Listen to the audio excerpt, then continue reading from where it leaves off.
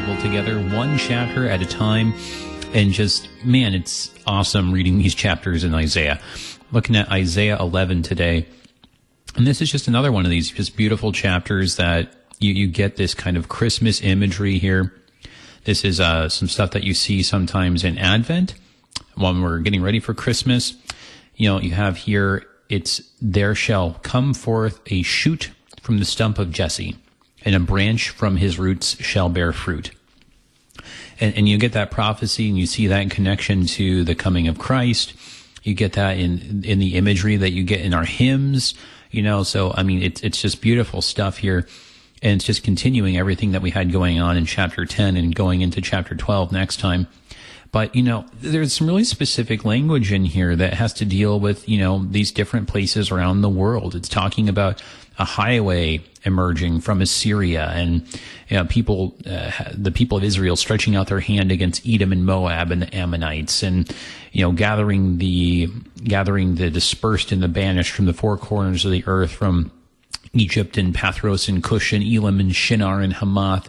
What's going on with all of that? You know, how is that fitting things together with these images that we, you know, kind of immediately associate with Christmas? So, we're going to put the pieces together. We're going to try to see if we can, as we have been the last few times, really kind of appreciate this in context and see how that really just sheds even more light on the Savior. And joining us today, we have Pastor Paul Cain, pastor of Emmanuel Lutheran Church, fitting name for looking at these chapters of Isaiah, from Sheridan, Wyoming. Welcome back, brother. It's been a little bit of time, but I do remember, I really enjoyed when we had you on last time, and I remember you bringing up a couple different hymn references, and so I hope you have some of those handy, because this is a good one for that. I do. Thanks for having me back. Fantastic. Very good. How are you doing, brother? Well, been a busy week. We're well into the swing of the new school year. Had a funeral here in Sheridan, Wyoming yesterday, with the burial 2.5 hours north in Montana. Oh, wow. We just had rain, right. Not quite snow, but you can see it up on the higher altitudes already. Yeah, that's right. Everything is, just all the distances are, I suppose, larger out there. You don't stop and think about that. They sure can be. So it's nice to... I'm not hosting the Winkle. The closest one is 35 minutes away. Otherwise, it's a couple of hours. Oh, yikes. Yeah, no, it's easy to take for granted if you're in Southern California or even in St. Louis, where the churches are literally 5 minutes away from each other. So just very different ball game, but so good to have you with us. And I mean, I think that you're our lone representative from Wyoming, so it's really great to have you on the program here. And yeah, just a nice opportunity just to kind of slow down here and just, the imagery, it's very restful, right? Because we're going to get into this. I didn't mention this in the intro, but you have like the wolf shall dwell with the lamb, the lion, the leopard shall lie down with the young goat, and the lion and the calf. I mean, it's very idyllic. It's quite a heavenly vision here. It is. It's the seemingly impossible possible. The Lord has in a word that's a good word for it. Yeah, the Lord has broken down traditional barriers and has brought about reconciliation between enemies and seeming enemies. I'm always disturbed by the child playing over the hole of the cobra, though. I was just thinking that this morning. This morning, I was just thinking about that. Like, this is either like very idyllic, or it's like a good way to like give like a young mother like a small panic attack just reading this out loud. Just like, yeah. But certainly just very, very, as you were saying, just seemingly impossible imagery. So really good stuff. I'm just excited about the entire chapter. It's great. It's a shorter one. It's not as short as chapter 12. Next time we're just going to have 6 verses on our hands, but 16. So it's good to be able to have a good chunk of time still to get into this stuff. But Let's go ahead, and as we do, would you say a prayer for everybody listening and for us as well as we dive into this? Yes. O God, our Maker and Redeemer, you wonderfully created us, and in the incarnation of your Son, yet more wondrously restored our human nature. Grant that we may ever be alive in him who made himself to be like us, through Jesus Christ our Lord, who lives and reigns with you and the Holy Spirit, one God, now and forever. Amen. Amen. All right, so let's get into this here. Now, Isaiah 11, it's worth saying here. In the English translation, it starts off, there shall come forth. And you've got, it's a new paragraph. You've got like the title in the ESV, the righteous reign of the branch. That's a pretty good title, I think. Yeah. But, it makes it seem like it's like a whole other thing. But in Hebrew, it actually starts with the word "and." Like it just literally continues with the exact same constructions that you had in the previous chapter.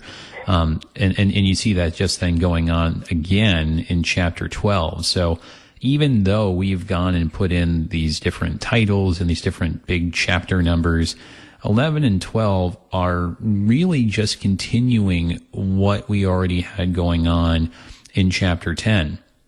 And we saw that last time, how in chapter 10, which in turn is actually just continuing that last part of 9, you make this move from, the anger of God, his hand is stretched out still, right, to woe on Assyria, which then is how you get this salvation for this stump.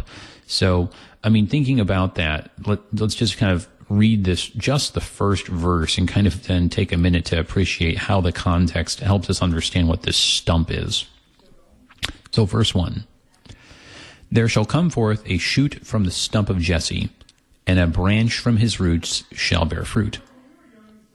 So, yeah, it doesn't sound particularly triumphant to have just a stump. And it's interesting, the language, a stump of Jesse. So what's going on here, and how does this stump and branch metaphor and image make sense in the context that we've been looking at? Well, a stump talks about judgment, but Jesse is really the key to this. And you need to know something about Jesse's family. We're not talking about the Dukes of Hazzard here, that some of my generation might remember. But we're talking about Jesse, the father of David, who was the king. Mm-hmm. We're talking about a royal reboot here. Mm-hmm.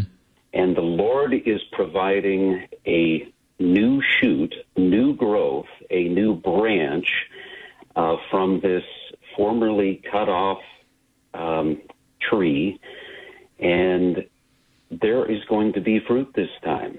It's not going to be like the bad fruit that we know of from First and Second Kings and First and Second Chronicles, of all of these kings who did not do what was right in the sight of the Lord. This time there is going to be a new king, not only of the line of David, the family of David, but is a new David.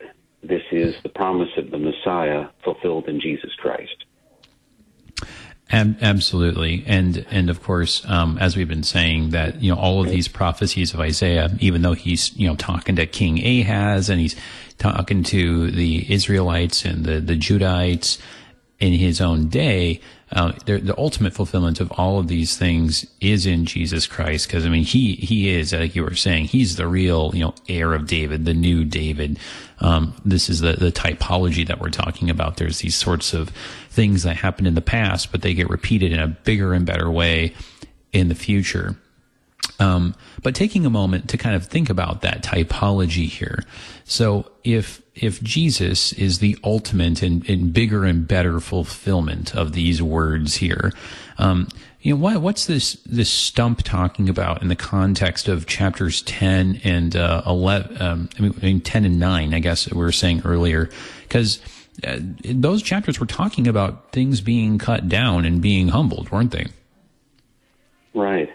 The Assyrian Empire, not to be confused with Syria, though you do have some overlap in territory, It's massive.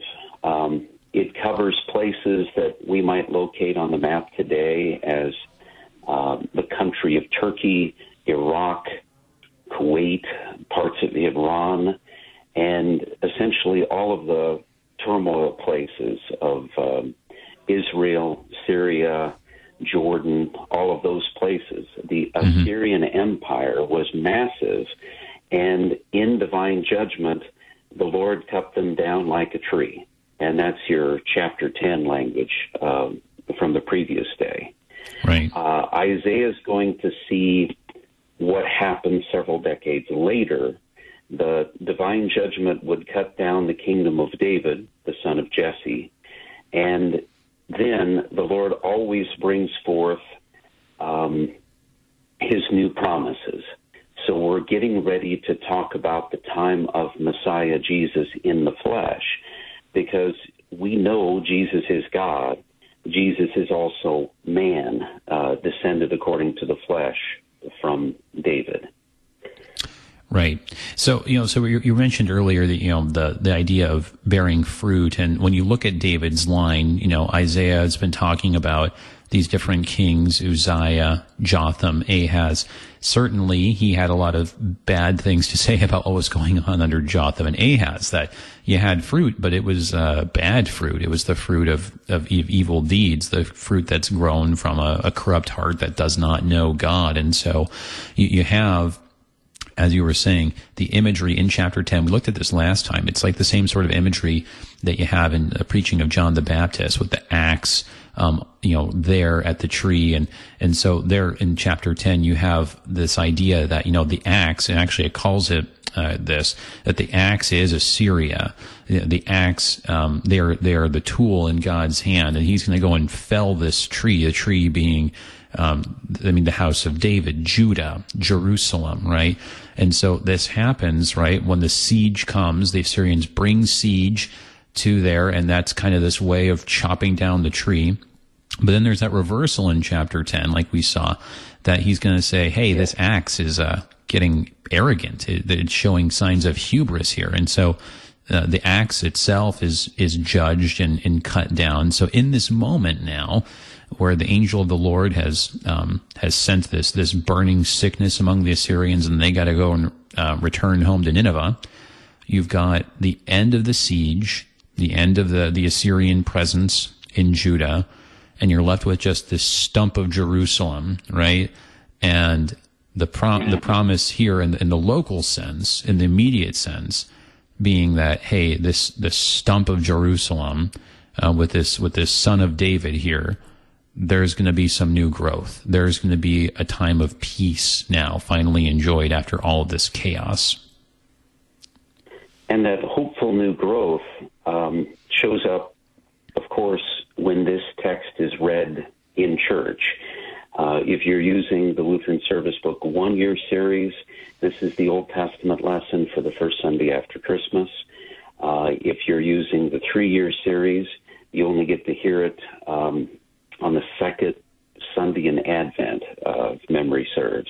Mm-hmm. But it sounds so Christmassy that we have this new hope coming, and that also bears fruit in the hymns of the church. Mm-hmm. Many Christians love to sing, "Lo, how a rose ere blooming." Yep. That's hymn 359, if you want to look at it in Lutheran Service Book, where there's this rose language. Anglican and Episcopal hymnody often uses Jesus Christ the apple tree, where there's this connection with the tree in Genesis, where the forbidden fruit is assumed to be an apple, where we can't necessarily make that connection, so that doesn't show up in a Lutheran hymnal. But it's a good pun, though. It's actually I tell people this little bit of trivia sometimes, that it's the tree of good and evil. Well, how do you say the tree of good and evil in Latin? Which used to be kind of the church language or the tradition that we come from. And wouldn't you know it? The word for evil is pretty much identical to the word for apple. So it's if nothing else, it's a clever play on words. It certainly is. And the comforting language with a familiar hymn, even though it's a little high for some of the basses and the altos, because we're warmed up by that point in the church year, we can just belt this out. It came as a floweret bright amid the cold of winter when half spent was the night. Jesus comes. Isaiah 'twas foretold it, and it's of Jesse's lineage. So such marvelous language echoing the branch coming forth. It Right. doesn't sound boring in hymnody.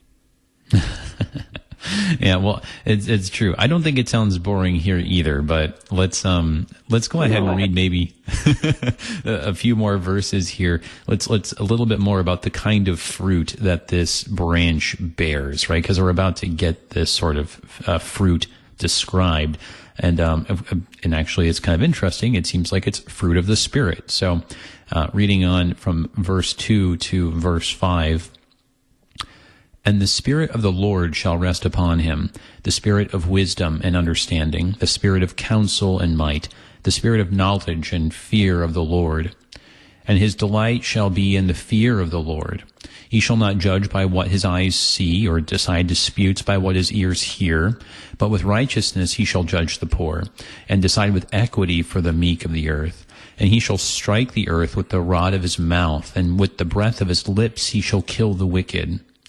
Righteousness shall be the belt of his waist, and faithfulness the belt of his loins. So yeah, this description of this righteous king, and it really seems to be. I mean, again, it's just in the context. What was the problem, right? You had, the contrast was that under Jotham and Ahaz, there was this bloodthirstiness, this kind of like, hey, let's just take advantage of the poor. Let's, we'll just buy them off for just like a few pieces of silver or just a pair of sandals, right? There's this sort of just wanton, lust for power and greed that's going on. Throughout Judah and Israel, but especially in those upper echelons. The kings are corrupt along with everyone in their administrations. And so what a contrast then that this king, it says here, he shall not judge by what his eyes see or decide disputes by what his ears hear. And someone might say like, well, hang on a second. What are you going by if you're not going to look at the evidence? Well, no, it means here he's not going to be swayed by appearances. Instead, he's going to go by righteousness. He's not going to care what kind of clothes the guy is wearing. He's not going to go by, how well spoken he is and, how many fancy, $5 words he knows.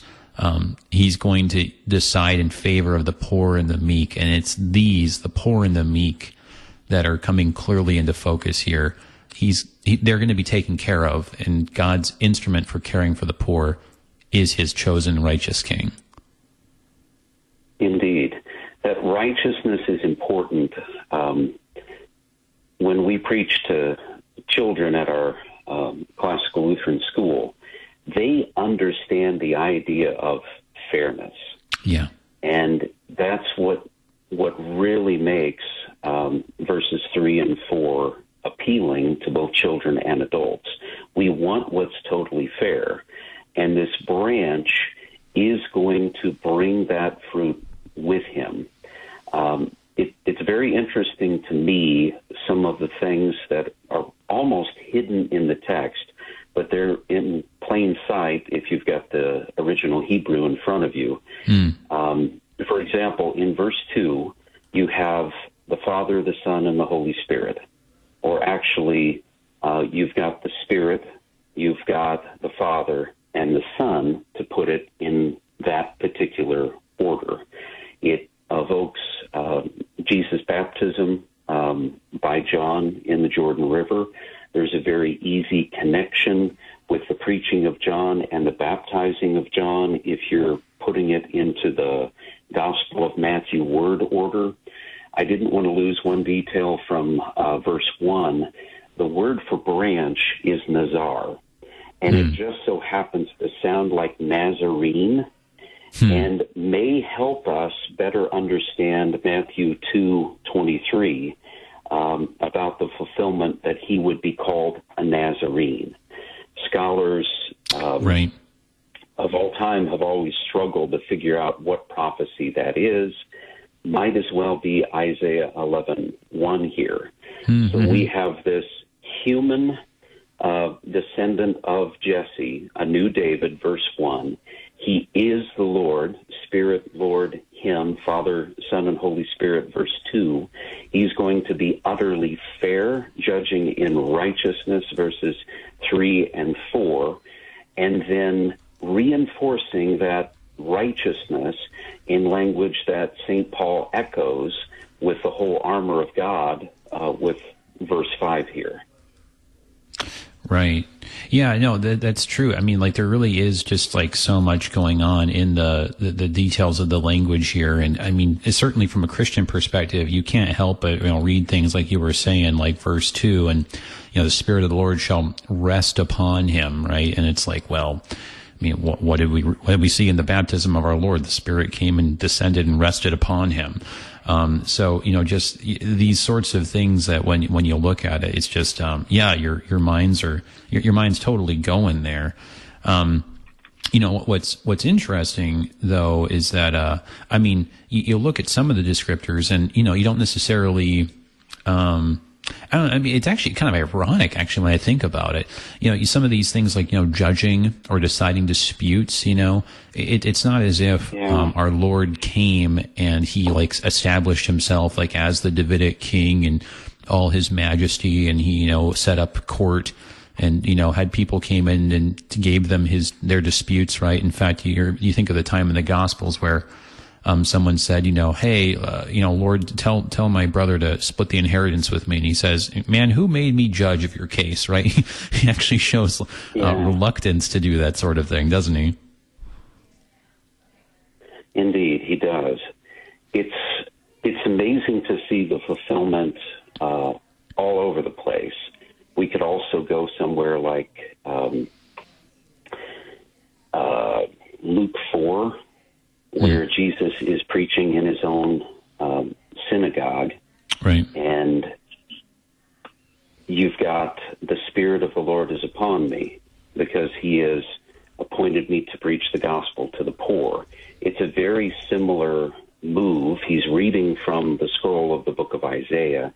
It's not specifically this text, but the two texts are very similar. Mm-hmm. And then for him to preach one of the shortest sermons on record, today the scriptures fulfilled in your hearing. Yeah, well, that's the executive summary anyway. Interprets the new and the new, the new and interprets the old. Right. Yeah. No, it's version. Yeah, no. Yeah, you definitely see, especially you mentioned Luke. Just throughout Luke kind of emphasizes it, I think a lot of people say, but you see it in all the Gospels. The attention, though, maybe he doesn't necessarily set up court, to decide in favor of the poor and the meek of the earth, but he certainly talks about the poor and the meek. What is he talking about in the Beatitudes, right? Blessed are the poor. Or the poor in spirit, depending if we're looking at Luke or Matthew, right? And blessed are the meek, right? And so he's talking to them. He's giving them words of comfort, words of peace. He's always looking for the poor and taking care of them and emphasizing their role in the kingdom of heaven. And, it even says striking things like, how hard it is for a rich person to enter the kingdom of heaven. So the whole way he conducts his ministry, you can tell he is on the side of the poor, like is said here in Isaiah 11. And we could certainly say more about that, but we have to go into a short break. But hang with us, everybody. We're looking at Isaiah chapter 11 here on Thy Strong Word, and we'll be right back.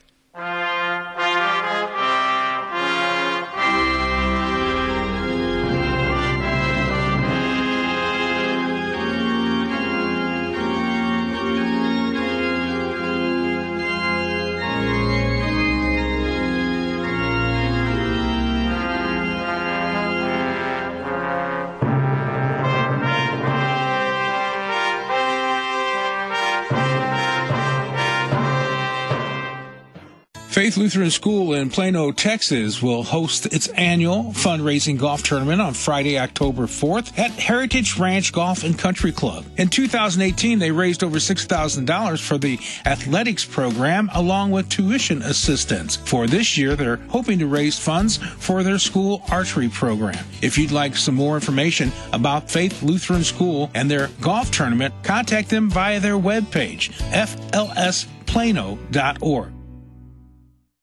Hi, I'm Pastor Mark Hawkinson. You know, life is a potpourri of good experiences and really tough challenges. Through all those times, you need, and so do I, the Lord's precious word and sacred music to get you through.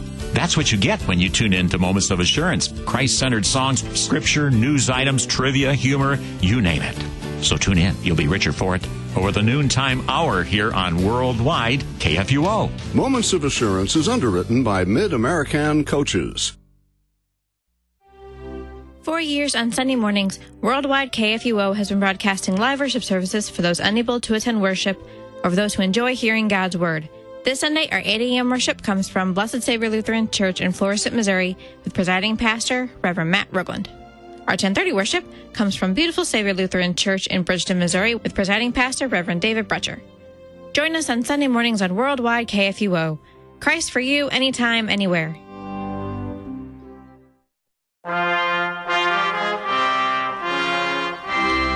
Welcome back, everybody, to Thy Strong Word. I'm Pastor A.J. Espinosa, and we're looking at Isaiah chapter 11 here with our guest, Pastor Paul Cain, pastor of Emmanuel Lutheran Church in Sheridan, Wyoming. And if you have a question or comment for us, please, if you're listening live, do join the conversation. If you're in St. Louis, 314-821-0850.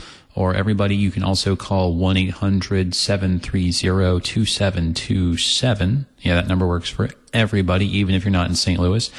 Maybe even if you're up in Wyoming or Montana. And, of course, you can also send an email to kfuo@kfuo.org. So we were just looking at these first several verses and just thinking about, just this is the source of so much imagery, and it's hard not to make lots of connections to the Gospels and seeing this fulfilled really ultimately in Christ. The thing that we want to think about too, though, all of this, we were just talking about that, this kind of pattern that you have here in Isaiah, it seems to be repeating what you had in an earlier portion. This is kind of continuing on from chapter 10 and the second half of chapter 9.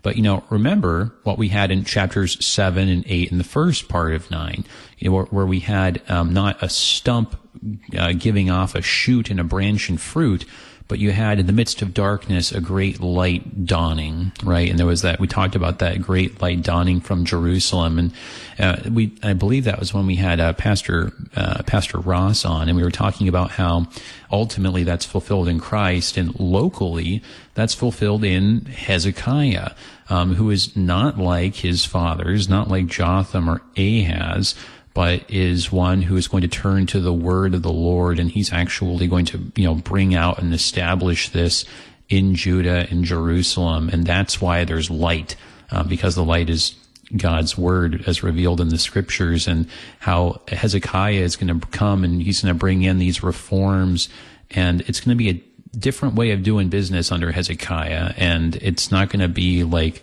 especially like Ahaz, and when you have the word of the Lord as the light, and you have that firmness in faith, then you have a firmness then here in this case of the way that the whole civil life of the people is conducted. And you see that in verse 3 here in chapter 11.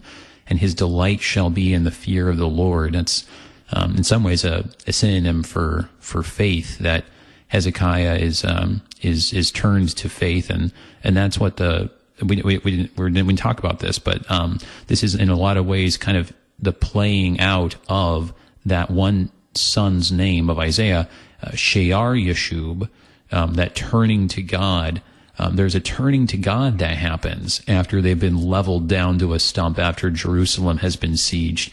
There's repentance, and there's a turning to God that you have, and that's why there's all this righteousness going on in the days of Hezekiah.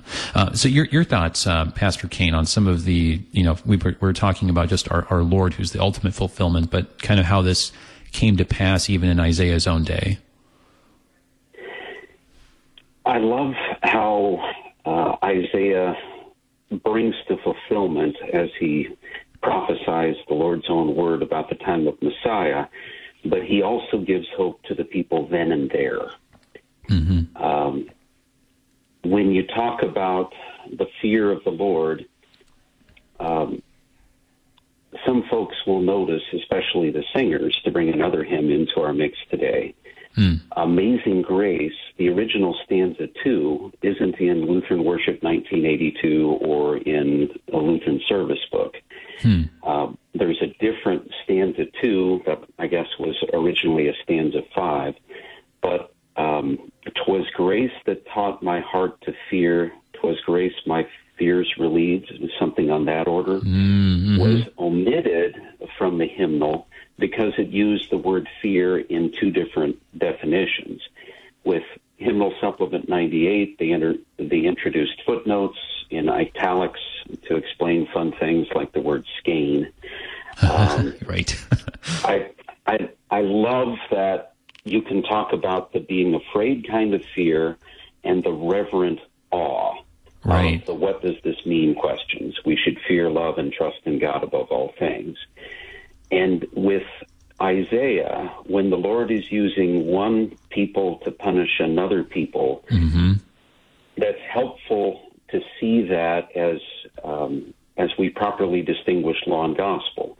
We know law as do and don't do, God's no. We also see law in the judgment of the Lord, and it is a righteous judgment, especially as we get to chapter 11 here. And the Lord is always right. We know he is fair, and I particularly like the times when he's not fair, when he punishes Jesus instead of me for my sin, giving us that gift of his righteousness that we put on in Christ.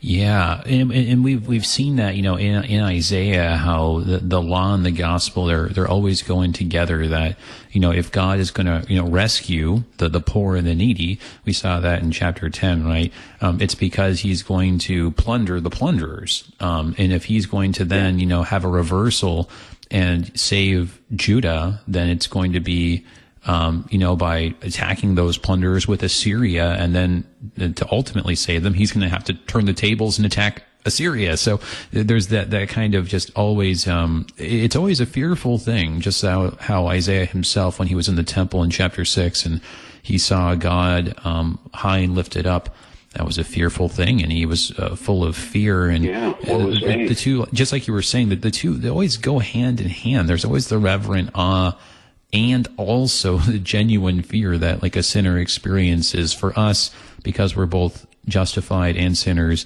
the two always go hand in hand. Right. There's another fearful thing in a text even as short as chapter 11 of Isaiah, and honestly, it's the names. Sometimes the names of the people are hard to pronounce. Sometimes the place names, unless we have a translation with really good footnotes or study notes, I'd recommend that listeners look for a map as they read through the scriptures. That would be great. And especially later in this text, another chapter 10, Genesis chapter 10, gives you a map for the so-called Table of Nations.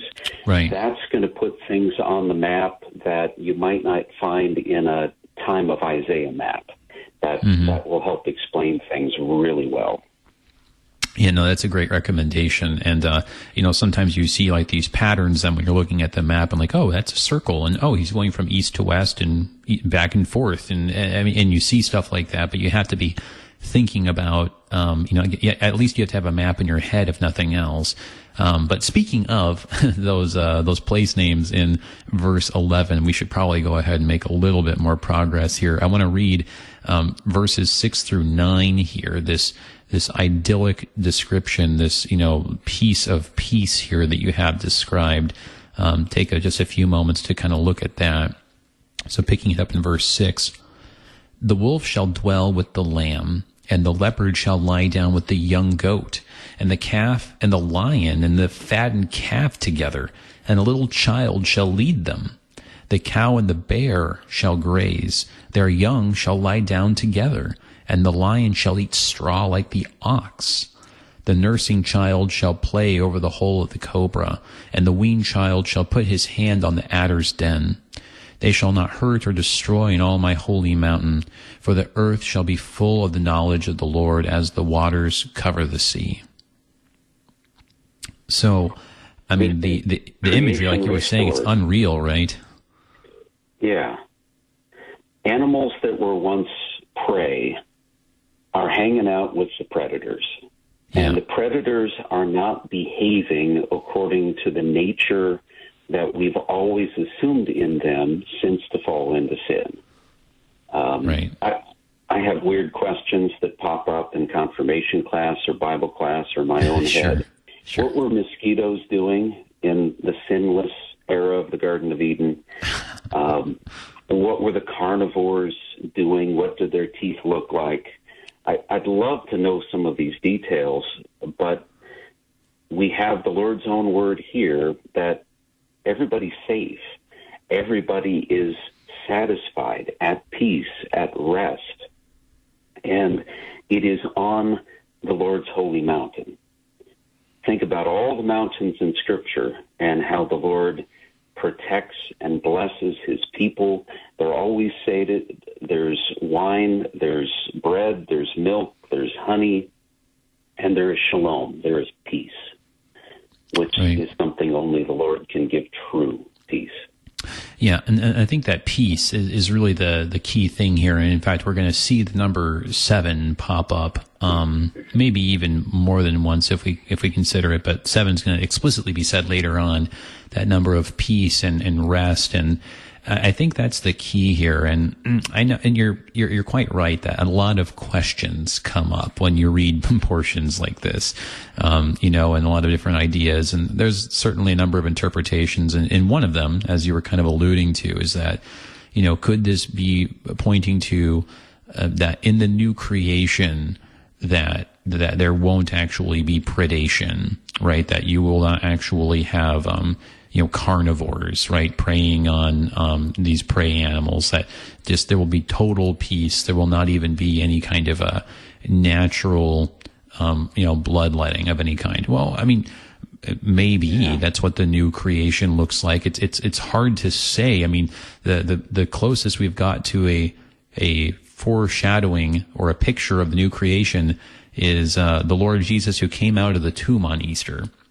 And I mean, that's the image you have, and he didn't have any animals with him, so it's hard to say definitively what that's going to look like, but maybe so. Maybe so. That's what that's like, that we get all the animals that we've had on earth, but that we just enjoy them and just in total peace without a worry in the world. That, maybe that's a good way of looking at it. Another way I'll put that out here is that, what were we just talking about? We were just talking about the poor and the meek, right? Those who are taken advantage of, and those who are often described as prey, right? That was exactly how they were described in chapter 10, right? They were described as, there's that word, we looked at the name of Isaiah's other son, Maher-shalal-Hashbaz, right? And that word there in his name. What's that? Say that's 5 times fast? Yeah. I know, right? Fast, yeah. Yeah. But so we saw in that name, which means the spoil speeds and the prey hastens, right? We saw that in chapter 10 that the poor and the needy, they're described as preyed upon, that they're looked upon like, spoils for the taking or just plunder to be robbed, right? And that word for plunder is the same word for prey there. And so, here you have then in chapter 11 talking about this righteous king who's going to decide and give justice for the poor and the meek. And there you have the prey animals, right? And so I think that in a big way, this is representing the poor and the meek finally don't have to worry. They're finally not going to get just, eaten and trounced and trapped and taken advantage of. They don't have to live their lives in fear anymore that the powerful are going to take advantage of them. It seems like it is in the nature of those with wealth and power to take advantage and to abuse their positions, and all the rest of it. But that's not going to happen here. And certainly in Hezekiah, you have that happen in a small way. You do. These animals that are also considered prey animals, you've got a number of them mentioned in these verses we're talking about that were sacrificial animals, atoning sacrifice animals. Yeah. And yes, they fear the predators, but they no longer need to be sacrificed as a substitute for humans, for us, because Jesus has been that once for all sacrifice. I think that's another really good way of kind of looking at that is the ultimate fulfillment, right? That, in the local fulfillment, okay, under Hezekiah, there's not going to be, truth be told, as much abuse of power, and there's going to be peace, and there's going to be more justice, at least for the poor. But in that ultimate Christ fulfillment at the end, yeah, there's not going to be any need to be sacrificing the fattened calf or the young goat, right? We saw in Numbers, those young goats, man, they're sacrificed all the time. Anytime you have a sacrifice, the young goat, and they're a ghost, right? But they don't have to fear that because there's no sin that needs to be atoned for anymore. It's all been covered, and there's no more sin that's cropping up because it's all been put away and done away with. Truly. Jesus is our once-for-all substitute, and you have all of the mountain imagery from Abraham almost sacrificing his son, his only son, who he loves, and then there's a ram caught in the thicket. But ultimately, Jesus is our substitute. There is no substitute for him. Absolutely. All right. Well, it's so much more could be said about it. It is a beautiful, beautiful picture. But we do need to look at, we were saying, this description of all these different places, because this is also where you get, I think, that name of Isaiah's son, Shear-Yashub, coming back into the picture here, this return. There is, on one level, a turning to God, right? A returning, the remnant that's left in Jerusalem is finally moved to repentance, right? Turn to the Lord your God, that kind of idea. But there's going to be a kind of more literal return, like from a distance, from a place, from, we had to go, a very long ways away out to Montana, but we're finally going to need to come back home, right? So let's talk about this here in this second half of the chapter. I'll just go ahead and read it in its entirety. And then we can kind of go back and look at some of the details if you want to bring out some of the particular places or something like that. But so here we are picking it up in verse 10. In that day, the root of Jesse, who shall stand as a signal for the peoples, of him shall the nations inquire, and his resting place shall be glorious. In that day, the Lord will extend his hand yet a second time to recover the remnant that remains of his people from Assyria, from Egypt, from Pathros, from Cush, from Elam, from Shinar, from Hamath, and from the coastlands of the sea. He will raise a signal for the nations, and will assemble the banished of Israel, and gather the dispersed of Judah from the four corners of the earth. The jealousy of Ephraim shall depart, and those who harass Judah shall be cut off. Ephraim shall not be jealous of Judah, and Judah shall not harass Ephraim. But they shall swoop down on the shoulder of the Philistines in the west, and together they shall plunder the people of the east. They shall put out their hand against Edom and Moab, and the Ammonites shall obey them. And the Lord will utterly destroy the tongue of the sea of Egypt, and will wave his hand over the river with his scorching breath, and strike it into 7 channels. And he will lead people across in sandals. And there will be a highway from Assyria, from the remnant that remains of his people, as there was for Israel when they came up from the land of Egypt. So this is interesting. I guess I was already kind of tipping my hand a bit. There seems to be this east-west play going on here in this portion, right? Right. We ended up with, a north-south one. By the time we get to 13, you've got Ephraim and Judah. Mm-hmm. There's going to be a reconciliation. So you've got after the division, Judah in the south, and Benjamin, and then the other 10 tribes up in the north. That's basically going to be dealt with. And then all of the places give you, if you can remember where everything is, this incredible east-west play as you're talking about. Egypt, most folks can find that on a map. Pathros, a little south of there, Cush, a little south of there, all in the northeast corner of Africa, southwest of Israel. You've got Assyria to the east, encompassing much of that area in their empire.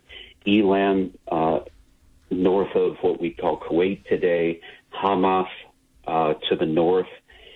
And the Lord is raising up a signal. He's raising up a flag, and everybody gets gathered to the flag. The Lord is gathering to himself a people, even as he does today in word and sacrament, where in that we have heaven on earth. Right. Worship is a preview of the in that day language in the fullness of the time of Messiah. Right. You're right. And certainly just having the two poles play off each other, you think of verses like, as far as the east is from the west, so far has he removed our transgressions from us. That by having these poles mentioned, it just describes the universal and the totally complete scope of God's salvation. And that's certainly something that you see, ultimately, as we've been saying, in Christ, because it's in Christ that, like we have, I think it was in John 11 that there's the description that when he is lifted up, all the nations are drawn to him. That idea that, really it's in Christ that everybody, all nations, like it says at the end of Matthew, are finally folded in. So in Christ, you have this happen in a dramatic way. The thing that I think is a little bit harder to sometimes put together is how this is, as you were putting it earlier, is giving that kind of local hope, that like near hope in the day of Isaiah, because it's talking about a return here, but they didn't have like a return from exile in the same way that there would later be one like from the Babylonian exile, right? There's not going to be a King Cyrus who comes in and gives like a big edict and says, here, I'm going to give you, lots of money to rebuild the temple. And here's the sacrificial animals too. They're not going to quite get that. So, what do we make of this in the local context? You are correct. It is very difficult to put our fingers on this because Isaiah is talking about what he's seeing.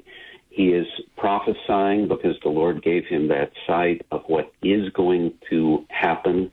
But we often have to look at other prophets for the final destruction and what that time in exile is like. You've got Jeremiah right next door to Isaiah, and he also authors Lamentations, a lament over the destruction of Jerusalem, when so much of this comes to pass. And then we can keep reading with Ezekiel, who goes on along with and gives similar hope for the future, where using the very familiar language of a shepherd, which is translated in so many different languages, pastor, no accident there, that I myself will gather my people again. And there's the Jesus time that we're talking about. I also think, as you mentioned before, back on verse 1, the connective tissue with what has come before is so important. Technically, verse 1 starts with the word and. Right. And in at least the ESV in front of me, you've got and for verse 2 and for verse 3 with but right there on verse 4. And I also think that the beginning of verse 10, in that day, is important for talking about that final establishment of Messiah's kingdom. Some of the local, the immediate, is uncertain. And I wonder how much of Isaiah's own personal interest is there as God the Holy Spirit uses him to record what he wants the people to know. Right. I agree with you. Yeah, go ahead. Okay, I was just going to say, I agree with you. It is challenging to identify it, but there is actually, you're mentioning other scriptures, and certainly if you look at Ezekiel and Jeremiah, I mean, that's a very clear description of how a remnant returns in that case from the Babylonian exile. But there is actually in Scripture some description of a return from even the Assyrian exile. And the biggest one I think of is in 2 Chronicles, how you get this description that King Hezekiah, who we've mentioned, it like actually makes the Passover happen for the first time in, Lord knows how long. And when he decides to have this Passover celebration, he goes and he sends off people with invitations to go to the north. And so he actually sends them up to Ephraim and Manasseh and Zebulun, and they actually find people from Israel. There is actually some remnant that wasn't deported, apparently, by the Assyrians, or perhaps some who managed to come back and were living there again. Because it says there, even though by and large they were scorned, some people from Asher and Manasseh and Zebulun, the text says, they humbled themselves and they went to Jerusalem and they worshiped together and they observed the Passover. So there is actually this description that there is a remnant of Israel out of all this Assyrian mess, that you actually have a literal remnant that returns, and that both the north and the south, like is prophesied there in verse 13, right? That Ephraim shall not be jealous of Judah, and Judah shall not harass Ephraim. There is actually a literal fulfillment in the day of Hezekiah that the people do come together, and even some from the north come and worship before the true God Yahweh. And Hezekiah, he's one of those mentioned as he did what was right in the eyes of the Lord, just as his father, not literal father David, had done, as his ancestor had done. Right, exactly. This guy was only 25 when he fully became king. He had 29 years, and in his first month, he fixed up the temple again. Right. So, yeah. We forget often about the Kings and the Chronicles books, which each pair was originally one book. Right. But there were some faithful kings who reminded us it could be better, that not every ruler has to be wicked and going along with what the cool nations around them were doing. Right. And of course, and so then appreciating that, right, that Hezekiah actually sends people up to the north to go and bring even them in. You think of our Lord Jesus, how he reached out to the Samaritan woman at the well, right? And he wasn't afraid to reach out to those people in the north and recognize that the people of God were even there among them. And, of course, he conducted his ministry up in Galilee, right? You mentioned the Nazarene bit. Right. And then also, of course, you mentioned as Hezekiah, how he restores the temple. What does Jesus do? He cleanses the temple, right? Because he's the true temple. All out of time, but so much richness there. Amen. So good having you on, brother. And, hey, hope to have you on again soon. Thank you very much. Peace and blessings. Everybody, that was Pastor Paul Cain, pastor of Emmanuel Lutheran Church in Sheridan, Wyoming. Thanks for tuning in. Check out our underwriters at the Lutheran Heritage Foundation. They're at lhfmissions.org. Have a great weekend, everybody. I'm Pastor A.J. Espinosa. Until next time, peace. In cooperation with Worldwide KFUO, the official broadcast ministry of the LCMS. Your support is vital for this program to continue. You can make a gift safe, secure, and easily online at kfuo.org. Thank you for listening and supporting Thy Strong Word.